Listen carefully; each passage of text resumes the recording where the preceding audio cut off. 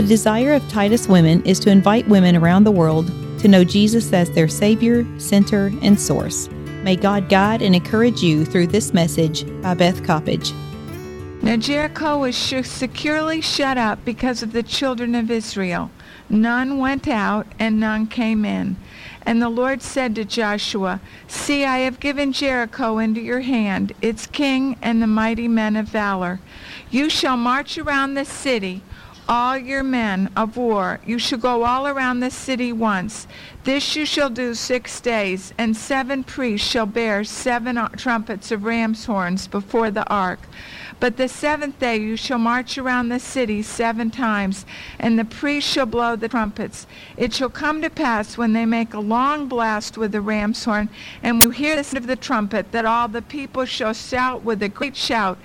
Then the wall of the city will fall down flat, and the people shall go up, every man straight before him." Then Joshua the son of Nun called the priests and said to them, "Take up the ark of the covenant, and let 7 priests bear 7 trumpets of the ram's horns before the ark." And he said to the people, "Proceed and march around the city, and let him who is armed advance before the ark." So it was, when Joshua had spoken to the people, that the 7 priests, bearing the 7 trumpets of ram's horns before the Lord, advanced, and blew the trumpets, and the ark of the covenant of the Lord followed them. The armed men went before, and the priests blew the trumpets, and the rear guard came in the ark, while the priests continued to blow. Now Joshua had commanded the people, saying, "You shall not shout or make any noise with your voice, nor shall a word proceed out of your mouth until the day I say to you, shout. Then you shall shout." So he had the ark of the Lord circle the city, going around it once. Then they came to the camp and lodged there. And Joshua rose early in the morning, and the priests took up the ark of the Lord. The 7 priests, bearing 7 trumpets of ram horns before the ark, went on continually, and blew with the trumpets, and the armed men went before them. But the rear guard came after the ark, and the priests continued blowing the trumpets. And the 2nd day they marched around the city, and returned to the camp. So they did 6 days. But it came to pass on the 7th, when they rose early about the dawning of the day, and marched around the city 7 times in the same manner. On that day only they marched around the city 7 times. And the 7th time it happened, when the priests blew the trumpet, then Joshua said to the people, "Shout, for the Lord has given you the city. Now the city shall be doomed by the Lord to destruction, it and all who are in it. Only Rahab the harlot shall live, she and all who are with her in the house, because she hid the messengers that we sent. And you, by all means, abstain from the accursed things, lest you become accursed when you take of the accursed things, and make the camp of Israel a curse and trouble it. But all the silver and gold and vessels of bronze and iron are consecrated to the Lord. They shall come into the treasures of the people." So the people shouted when the priest blew the trumpet. And it happened, when the people heard the sound of the trumpet, and the people shouted with a great shout, that the wall fell down flat.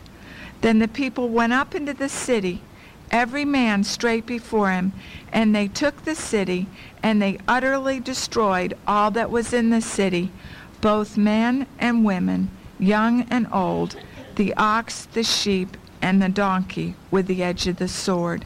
And skip down to verse 27. The Lord was with Joshua, and his fame spread throughout the country.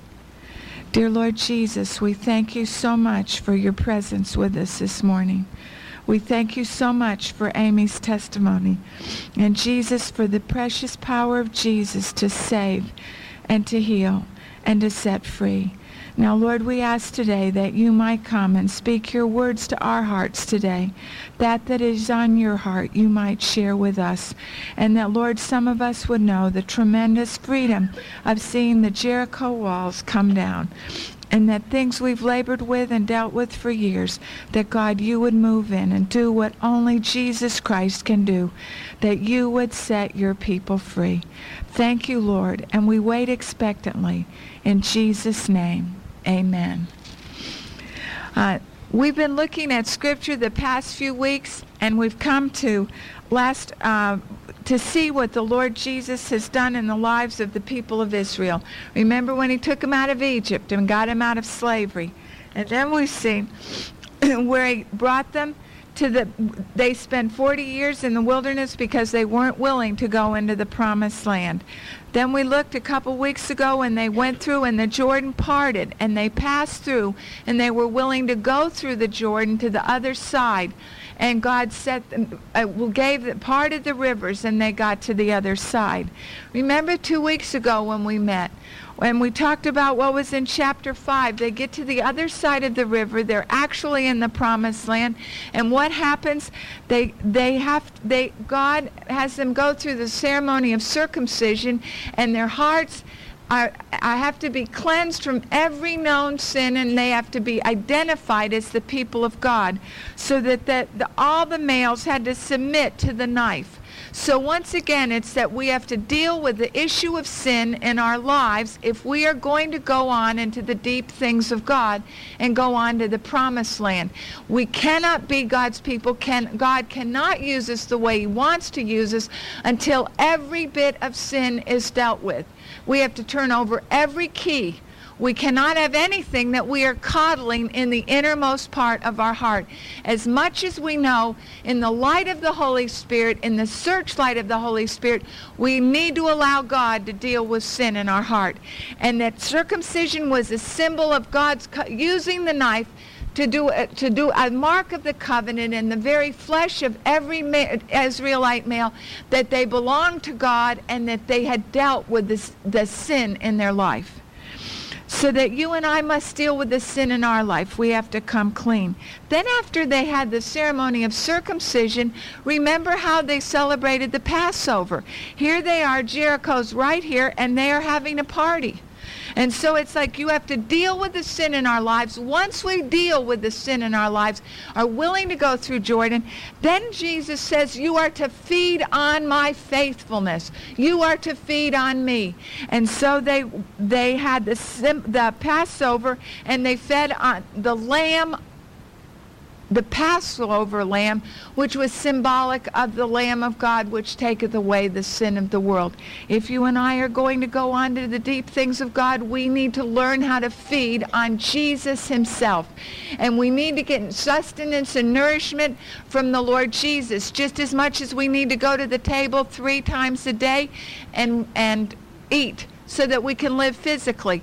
Even so, we need to feed on Jesus on a daily basis through his word, so that you and I have strength of character and soul and spiritual nourishment to be able to go on into the promised land. Then the last thing in chapter 5, remember Joshua met the commander of the armed forces. He thought he was in charge, but the Lord came to him and said, take off your shoes, you're on holy ground, and if you're going in to conquer the Jerichos that are waiting for you in the promised land, you have got to know who is in charge, and there's a wimp in this relationship, and it's not God. Have you ever been to the ocean? I remember one time I was just feeling like, God, I don't know what you're doing. I don't quite understand. And I went to the ocean, and I looked at the ocean, and Jesus said, Beth, there's a wimp in this relationship, and it's not me. And that's the truth, to let us know that even though we move into the promised land, it is not you and I that have to move the mountains. It is only God that can move the mountains. And so he has that encounter with the eternal God, the second person of the Trinity in chapter 5, so that Joshua is aware that as he goes on into the deep things of God to claim this territory for the people of Israel, to possess the land that God had given him, and given the people of Israel, that it was God and God alone that could do it. So then we get to Jericho 6. Now, I think many times it surprises us as the people of God when we've dealt with sin in our life, when we've begun to really identify ourselves with the people of God, and we begin to feed on Jesus Christ in our daily quiet time, and Jesus begins to be the love of our hearts, so that our quiet time passes from being a drudgery to being the delight of our hearts. Just like when you and I start piano practice, you know how you plunk out, your kids do, and how awful it sounds? And there passes the day.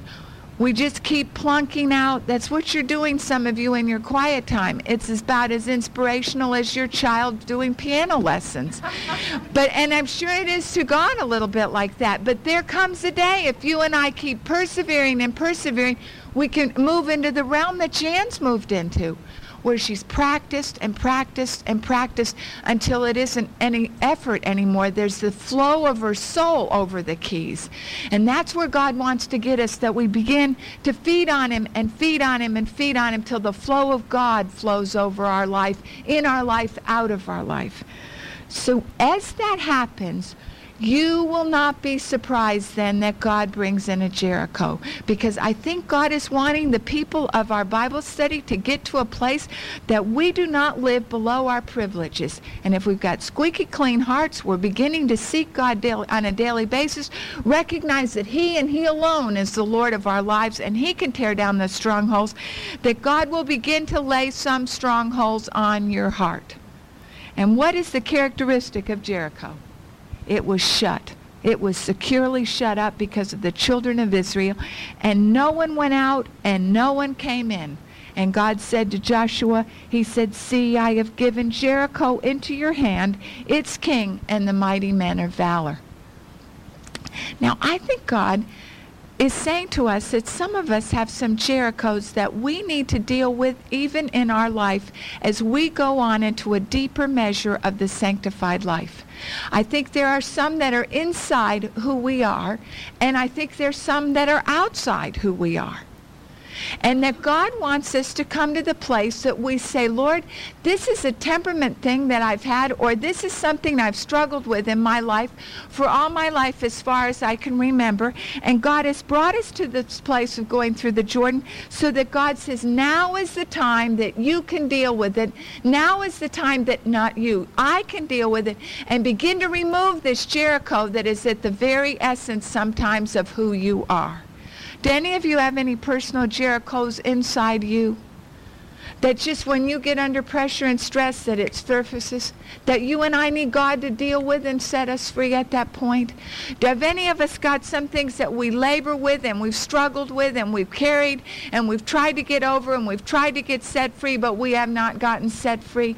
Jesus, I think today is saying to us, say, if you are willing for all that I have, I can move you into a place if you will recognize that I am the only one that can set you free and I can heal that broken part in who you are. You know, there's some things that are taught, the great lessons in life come from your children. And just this week I was with my 2 teenagers, and I thought, and God spoke to me through their lives. Do you know what I think some of the things are that God says to us that you and I battle with that we think are not necessarily wrong, but they may be crippling? One is, do you know how the enemy comes to, remember how you felt when you were 13, 14, and 15? You know, oh, I'm so ugly, or only if my legs were different, or only if I had a different nose, or only if my hair would curl, or if it's curly, only if it were straight, or why did God give me this background, or why did God do this? And remember all those things from back from that time? Well, I think God is saying to us as women today, some of the things, those low self-esteem things that we struggle with and struggle with and struggle with, we need to take God's view of who we are and appropriate how he made us. Do you know why I think God gave us different faces, different noses, different mouths, different ears, different hair? Because he just didn't want cookie cutters. I need one that will love me as only she can love me. And I don't want to just give everybody the same. And there's something about you that is so unique, so precious, so sweet to the heart of God. He does not want to trade one thing about you except the sin in our lives. And he wants to just enhance and let you become the most beautiful woman that he made you to be. And that's why he doesn't have everybody the same. God wants you, and God wants me. And we do ourselves a grave injustice, and old Slewfoot is there every single moment to say, well, you'd really be special if you were like so-and-so. Or you're just too big. Or I'm just too little. Or if I were only taller, or if I were only shorter, or if I were only skinnier, or if I were only fatter. And I think there comes into our lives a discontent. I just reread that in the end of Deuteronomy. And you know what? He led them out, and you go over and all through the wilderness wanderings, however God, whatever circumstance God put them in, if he was feeding them with quail, they weren't happy. He fed them with manna, they weren't happy. If he gave them water, they weren't happy. If he took care of them, they weren't happy.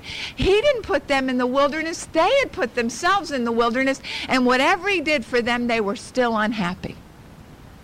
And do you know what? I think God is saying to us, whatever your circumstances, is there anyone down there today who will accept who I have made you, how I have made you? Will you accept your situation? And would you just stop complaining and praise, praise, praise, praise, praise me?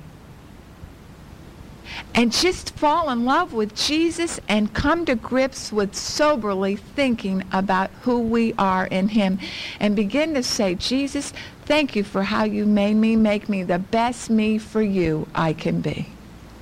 And let him move us into an acceptance of who we are in him. I think that's a stronghold that paralyzes the church of God, and especially paralyzes women. Well, I couldn't do that. I'm not gifted that way.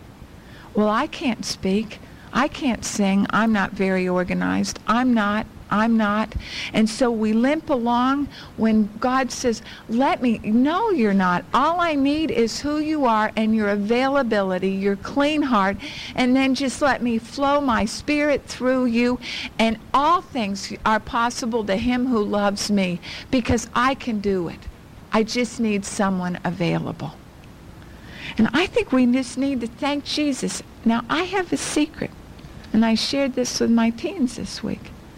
I said, every time the enemy comes to say, oh, you're ugly, or you're not right, or you're just as dumb as can be, or all those things, take that as a sign and think, aha, that does not come from my loving Heavenly Father. That comes from Slewfoot, from the devil. And just say, I resist that in the name of Jesus, and I nestle closer to the heart of God and begin to say, thank you, Jesus, for how you made me. Thank you that you made me smart. Thank you that I have just what I need for what you're going to do with my life. Not a thing more, not a thing less. Thank you, Jesus, and get to the heart of God as close as you can get. And do you know what? I think the harassment from the enemy will stop, because he's not going to have us under his thumb anymore. Those things that he's held us in bondage with, we're going to be running to the heart of God and getting closer, and he's going to stop, because what he says, I'm not going to try that trick again. She just gets closer to Jesus. And I think we need to stand in the gap there and say, no, I will resist this. No, I am not going to listen to his lies. No, I am going to make myself available to his Spirit. And out of my heart, I'm going to begin to praise him for what he is doing. Then the second thing are outside circumstances. Are there situations in your life that seem hopeless? Are you in a marriage that seems so difficult you wish you could leave? Are you in family relationships that are so difficult that they break your heart on a daily basis? Are you dealing with a teenager or a child that has reading difficulties, or has ADD, or is suffering with severe illness? Are you dealing in other areas of life with one that's rebellious? Are there things, are you unappreciated and unaccepted at work? Have you been rejected? Are there strongholds and Jerichos in your life that keep you defeated and keep you down and keep you burdened? You know what God says? I want to take those strongholds and those Jerichos, and I want to set you free. So that no longer do they mock you and mock me and baffle us, because they won't seem to go away no matter what we do, but that we will take them and God will begin to use them in our lives for our good and his glory. Do you know what I think one of the secrets is? One of the secrets is to recognize, everyone right now, as we just think, what is the Jericho outside ourselves that continues to baffle and frustrate and hurt us? And you know why I think God had Israel go around it 13 times? He went around Jericho 13 times, the whole people of Israel. because I think it gave them a reality check that they were absolutely unable to conquer Jericho. The only way it was ever going to be conquered was if there was divine intervention from the eternal God. And do you know, I think sometimes the strongholds in my life haven't gone down, and the strongholds don't go down because I keep trying to help God out. You know, I'll pray him out, I'll shout him out, I'll just let me beat him out, let me yell him out, let me cry him out, let me manipulate him out, let me do, anything I can do, but I've just got, you know, because I'm not sure God's quite able to handle this. This is such a big situation. And do you know what keeps happening? Nothing. It just looms there. And when we walk around it 13 times and the reality finally comes that everything I've done about this situation has amounted to nothing, it still stands there in all its glory mocking me, then and only then is God able to begin to work. Because we have to come to the place that we come to the end of all our resources and say, God, if this is ever going to move, the walls are ever going to come down, you and you alone are going to be responsible. I can do nothing. Same situation in Acts 12. Remember our very first week? Peter in prison. The church had no way to sneak him out, no way to drag him out, no way to get him out. The doors were locked. He was in the inner dungeon. There was absolutely no earthly way to get Peter out of prison. And there's absolutely no earthly way for us to bring down Jericho walls. And when we come to that realization that we say, you and you alone, Lord Jesus, are able to bring down these walls, I cease from all my self-effort. I hold on to you. That the secret begins to come, that we begin to get into a place where God can begin to move. 13 times around those walls, and there was a sense of they could not do anything. God does not need my successful help. God counts on my failure. Isn't that freeing? He just doesn't, we don't have to help him or do well or succeed, because the work of God is not done by you or by me in our self-effort. The work of God is done by his Holy Spirit as we are clean vessels available to be used. And so they march around 13 times. And the next thing that's very difficult, the first test that we realize is that there's nothing we can do to move a Jericho, only God. The second thing is, he asks them to be silent and march around Jericho. That may have been the hardest thing he asked them to do. And they may not have known all the big picture of what God was doing. They may have only known part of the picture. Because God told Joshua the game plan, but we don't know if all of Israel knew what was going to happen every day, and that at 7 days the wall would. We do know is that every day he came and Joshua said, these are the instructions for the day. Just march, and march in silence, and march in silence. Now, I think that's the key. Do you know what? When we face Jericho walls, difficult circumstances, the hardest thing in the world is to go to God. The easiest thing in the world is to talk to my best friend, my neighbor, my husband, my mom, this one, that one, and the other one. And as a very, very last resort, we come to God. And what God is looking for is that we recognize the problem's too big, and then we recognize that no one else can meet that problem, no matter how much I talk, but only God.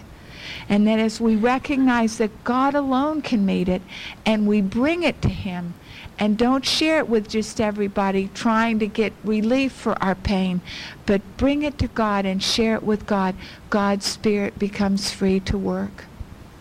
And the people of Israel didn't necessarily know what was happening on an overall plan, But there was something that was very reassuring in this chapter. The soldiers went ahead. The priest came with a ram's horn, and the priests were bearing what? The Ark of the Covenant. 11 times in one little chapter, the Ark of the Covenant is mentioned. What is the Ark of the Covenant a symbol of? The living presence of God. So that what was going around with them, even though they didn't quite comprehend what God was doing, was a symbol that God's presence was with them. And as they marched around that that stronghold of Jericho, that the living presence of God was going with them, and they were not alone. I remember yesterday in prayer meeting we had a time Rita read from Edith Schaefer. And I reread last night a little bit of how L'Abri was started. L'Abri was a fellowship that was formed especially for college and university students and inquirers as to what it meant to be a Christian. And it was a retreat center that was established in Switzerland and still goes on, and there are L'Abri fellowships all over the world. But the family that God raised up for this ministry were Francis and Edith Schaefer, and they had 3 children.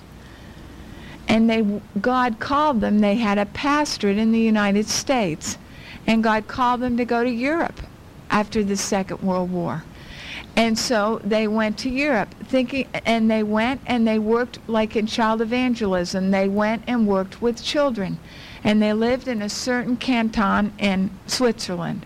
God was blessing their work, not in a powerful way, but he was blessing and opening, and they were being faithful. They were living by faith, trusting him. They came home on furlough and went back thinking they would keep on in the same ministry. But as they went back in obedience, like many of you have come to Wilmore in obedience, you've come to Wilmore to seek God, to get God's mind. They went back in obedience. And instead of having a wide open plain that they just marched in of happy service for God, they began to meet obstacle after obstacle after obstacle, so that Jericho after Jericho after Jericho.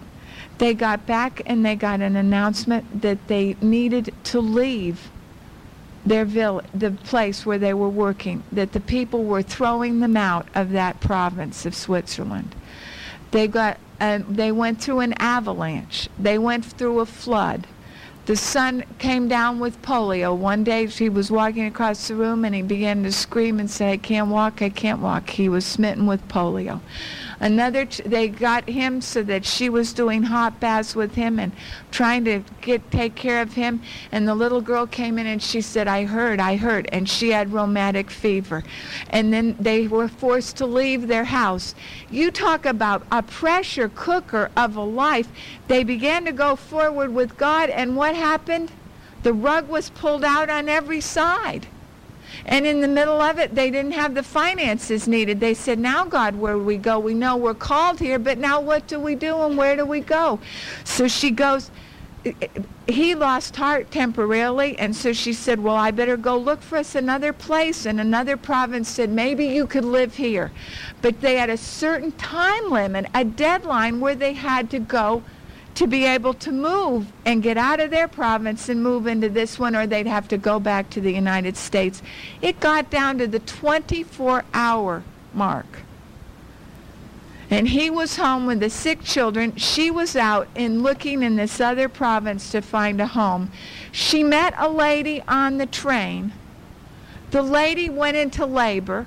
She had no one to help her deliver, and Edith Schaefer spent all night in the hospital with this woman while she delivered a baby that died the only baby they ever were able to have.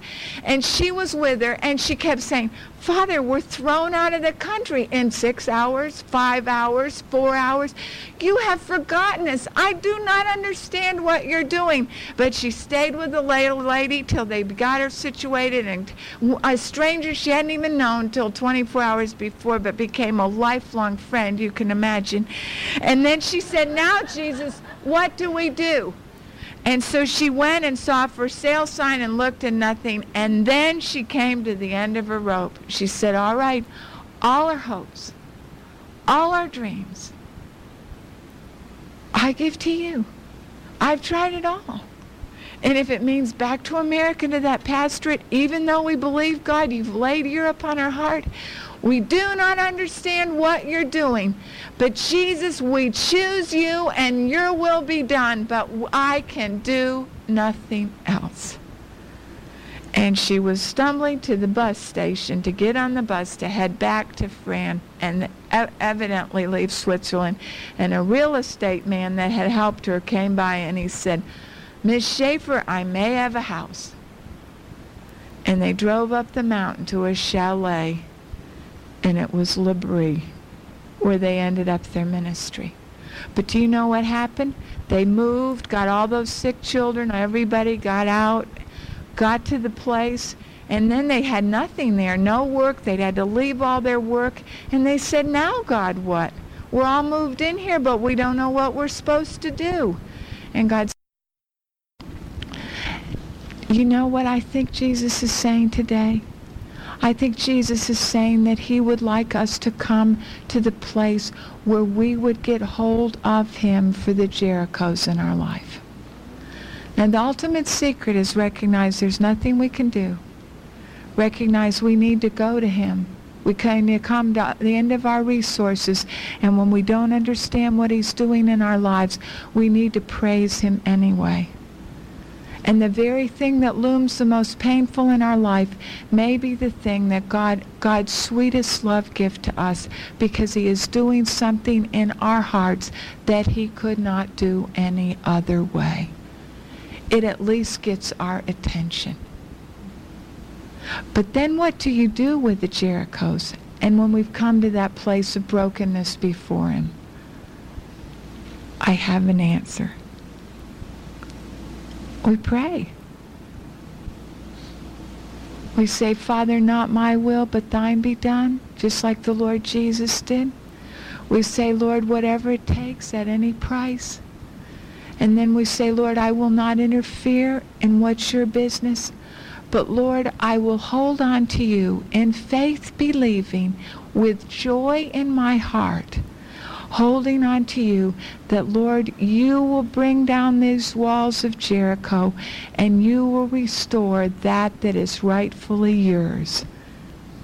And do you know what I believe? God is interested in some women who will pay the price in intercessory prayer, that the strongholds in our own lives will come down, and the strongholds in the lives of others will come down, and the strongholds in our society will come down.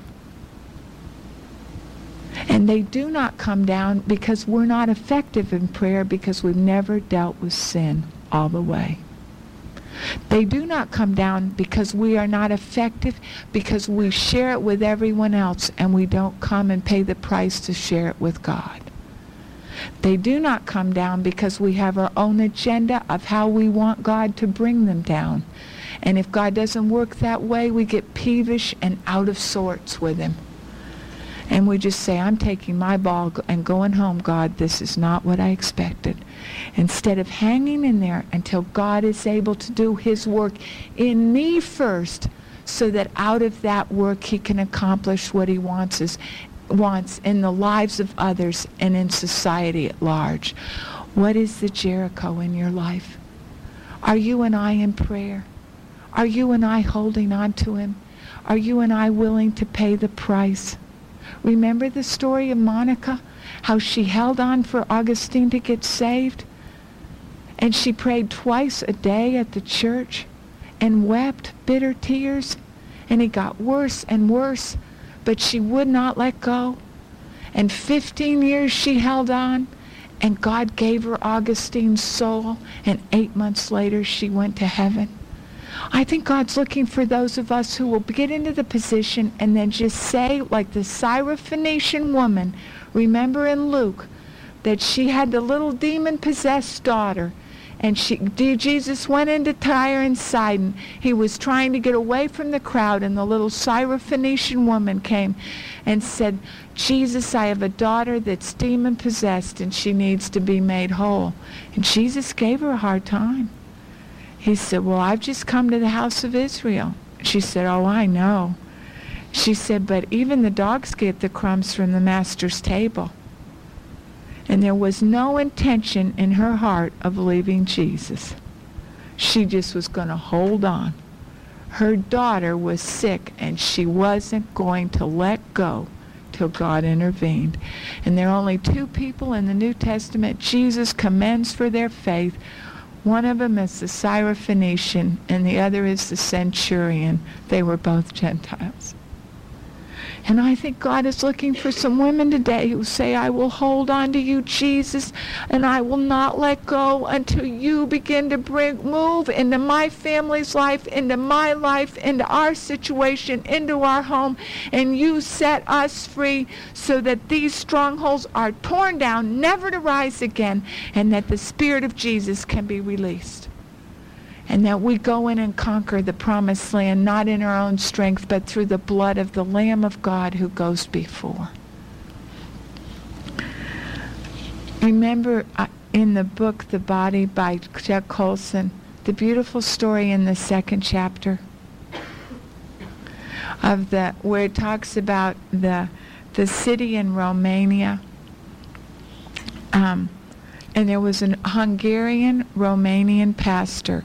After the Second World War, they divided Hungary up, and they said this is Hungary, and part of Hungary they put 2 million refugees in all the different lands around, and there was a Hungarian community in Romania, and this man was a Hungarian pastor, and his name was Tokes. And he began to preach the word, preach the word, preach the word, preach the word. Well, the communists were still in power, and they were not happy campers. And they began to harass him and beat him up and interrogate him. And then the church, he kept preaching the word, and then the church kept growing, and it kept growing. Well, then they stationed the guard outside, and so they'd have a machine gun, a whole battery of soldiers outside the church with machine guns. So if you came to church, you literally risked your life to enter the church. The people kept on coming. And they kept on coming, and they kept on coming to church. Well, one day it came that they said, we're going to take you and your wife, and this Friday we're taking you under house arrest. They told him ahead of time. So he called his people together, and he said, they're coming to get us this Friday under house arrest to take us out of the house and arrest us. And he said, I wish some of you would come and pray. And just station a wall around our home and pray that God will give us strength for that awaits us. And the people rallied in an incredible way and stood outside the Tokes parsonage. Well, it was the church, and they lived above it. And there was the people came. Well, they were right on a main thoroughfare where all the buses and the subway would get off. So people would come and say, what is all this? And they said, well, they're coming to take the Hungarian pastor because they're not happy, the authorities, and so their people are praying outside his home and outside the church. Well, the people from the subways just came, and the Catholics came, and the Baptists came, and non-Christians came, and so when the authorities came to get him, there was this whole big avalanche of people singing praises, praying, and waiting outside the home. Well, they didn't know what to do. And so it got to be late afternoon, and then it got to be evening. And another pastor came, the Romanian pastor came. His name was Peter. And a young boy came up to him, and his name was Daniel Gavra. And he said, Pastor Peter, look what I've got. And he opened his coat, and the pastor was afraid he had a machine gun or something. He opened his coat, and he had a whole batch of candles. And he said, Pastor, what if we give everyone a candle and just light the darkness with our candles? Oh, he said, that's good, Daniel. So they all joined together, and he passed out the candles and lit all the candles. And then Daniel and a little gal with him, it was a little Pentecostal gal, they joined hands, and a bunch of the teenagers and college kids joined hands and began to parade up and down the square of the Romanian town. And they lit the candles, and it was then that the communists got the order that said, we cannot disband them, shoot to kill. And the little gal that was on Daniel's one side dropped dead. And the next thing Daniel knew, he didn't have a left leg. And as he crumpled on the sidewalk and as the carnage hit, they picked Daniel up and they got him to the hospital. But that was the 16th of December. And do you know it was the candle that began the revolution? And by Christmas Day, the 25th day of December, they were saying in the square when Ceausescu came out, they were saying, remember Timisoara, which was the name of the town. Remember Timisoara. And Ceausescu was killed Christmas Day on the 25th. And Pastor Peter went to the church, to the hospital, to tell Peter what had happened. And Peter said, do you know what? I'm not sorry I lost my leg. I'd do it again because, Pastor, I was the one God used to light the first candle. And we didn't let go. We didn't give up, and the walls came down. And I think God is saying to us today as women, is there someone who will be as brave? And is there some of us who will say no matter what it costs? It cost a little Pentecostal gal her life. It cost the pastor his life. It cost him his beating up until they beat his face in. But it said, whatever it costs, I will not go. And that Jesus Christ is the light of the world, and no man cometh unto him is lost. And that you and I need to come to the place where the passion of our souls is Jesus. And we say, Lord, I am not going to live with Satan anymore having his way in my heart, in my life, in my children, in my family, in my home, in my neighborhood. I am going to stand in the gap that some of these can find God and walk into newness of life. But you and I need to pay the price and be willing to light the light and not let it go out when it gets rough and when circumstances beat upon us and we say, oh God, where are you? I think you've forgotten me. But remember, no, he hasn't. In the darkest hour on Calvary, Jesus said, Father, Father, you have forgotten me. And he said, no, he was still there. And in that redemptive hour on the cross that Mary shared last week, God's redemption came to the world. In your darkest hour and in mine, let us not hold on, but just say, let us not let go, let us hold on, because redemption draweth nigh. The last word is God's. You know what I read last night before I went to bed? Revelation 20 and 21. And God is coming again. And there's going to be a day when the Lord Jesus comes back. And when this trumpet sound is heard, just as it was at Jericho, when they marched around, and every knee shall bow, Jesus is Lord. And you and I need to go up with him, and we need to be in a place where he says, well done, thou good and faithful servant. You have been faithful in little. Enter now into the joy of the Lord. This is not all there is. The best is yet to come. Let us ask God to stamp eternity on our souls so that we begin to see things from God's perspective and begin to invest in God's heart and begin to get God's mind and let the fire of God burn in our souls so that we can be like Daniel Gavra and say, oh, I do it again. I do it again. Pastor, God used me to light the first candle, and I did not let go. Oh, Holy Ghost. Oh, dear Lord Jesus. Oh, Heavenly Father. We pray today you would do something in our hearts. Let us deal with all the sin in our lives that we coddle, and let us get rid of it. Let us today cleanse and purify, sanctify our hearts so that, Lord, you could use our lives, white hot hearts for God, to be able to tear down the strongholds of Satan, and that we would give ourselves to prayer, that we would give ourselves to intercede, that we would give ourselves to realize there is nothing that we can do. The only thing we can do is thank Jesus, praise Jesus, that he alone has the power to tear down the strongholds. And in praising him, that Jesus, you can bring down the walls of hell that surround and ensconce the world, Lord. Oh God, we come against the enemy in the name of Jesus.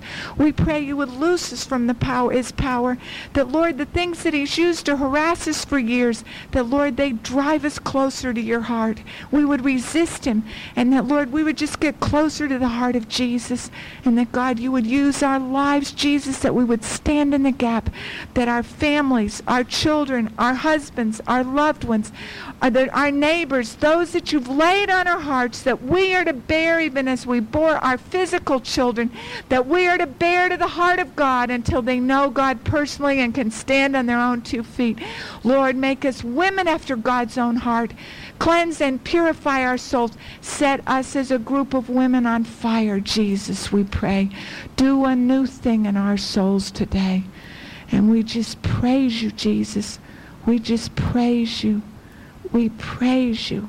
We praise you. In Jesus' name, amen. I'd just like to have you take a few minutes and make this room an altar. Make your chair an altar. First of all, I'd like to ask that God would make you and I gut level honest. Is there any sin that he needs to deal with? Leave it here. And you may need a second witness. You may need someone to pray with you. Forgiveness, lust, whatever. Bitterness of spirit, resentment. Don't go out of this place with that sin in your heart. And then, what is God saying to you? Is there any place you've suffered defeat in your life for years and years? Don't suffer it anymore. Let God turn that thing around and draw you right to his heart, so that every time you struggle with it, you just go straight to the heart of God, and God begins to give you grace and strength for it. And then what is God laying on your heart and my heart for those that are bound? And he's wanting us to carry until those situations are changed, until this is worked out, until God moves in with his freeing power and presence. And I just want you to take a minute right now and ask God, God, what are you saying to me?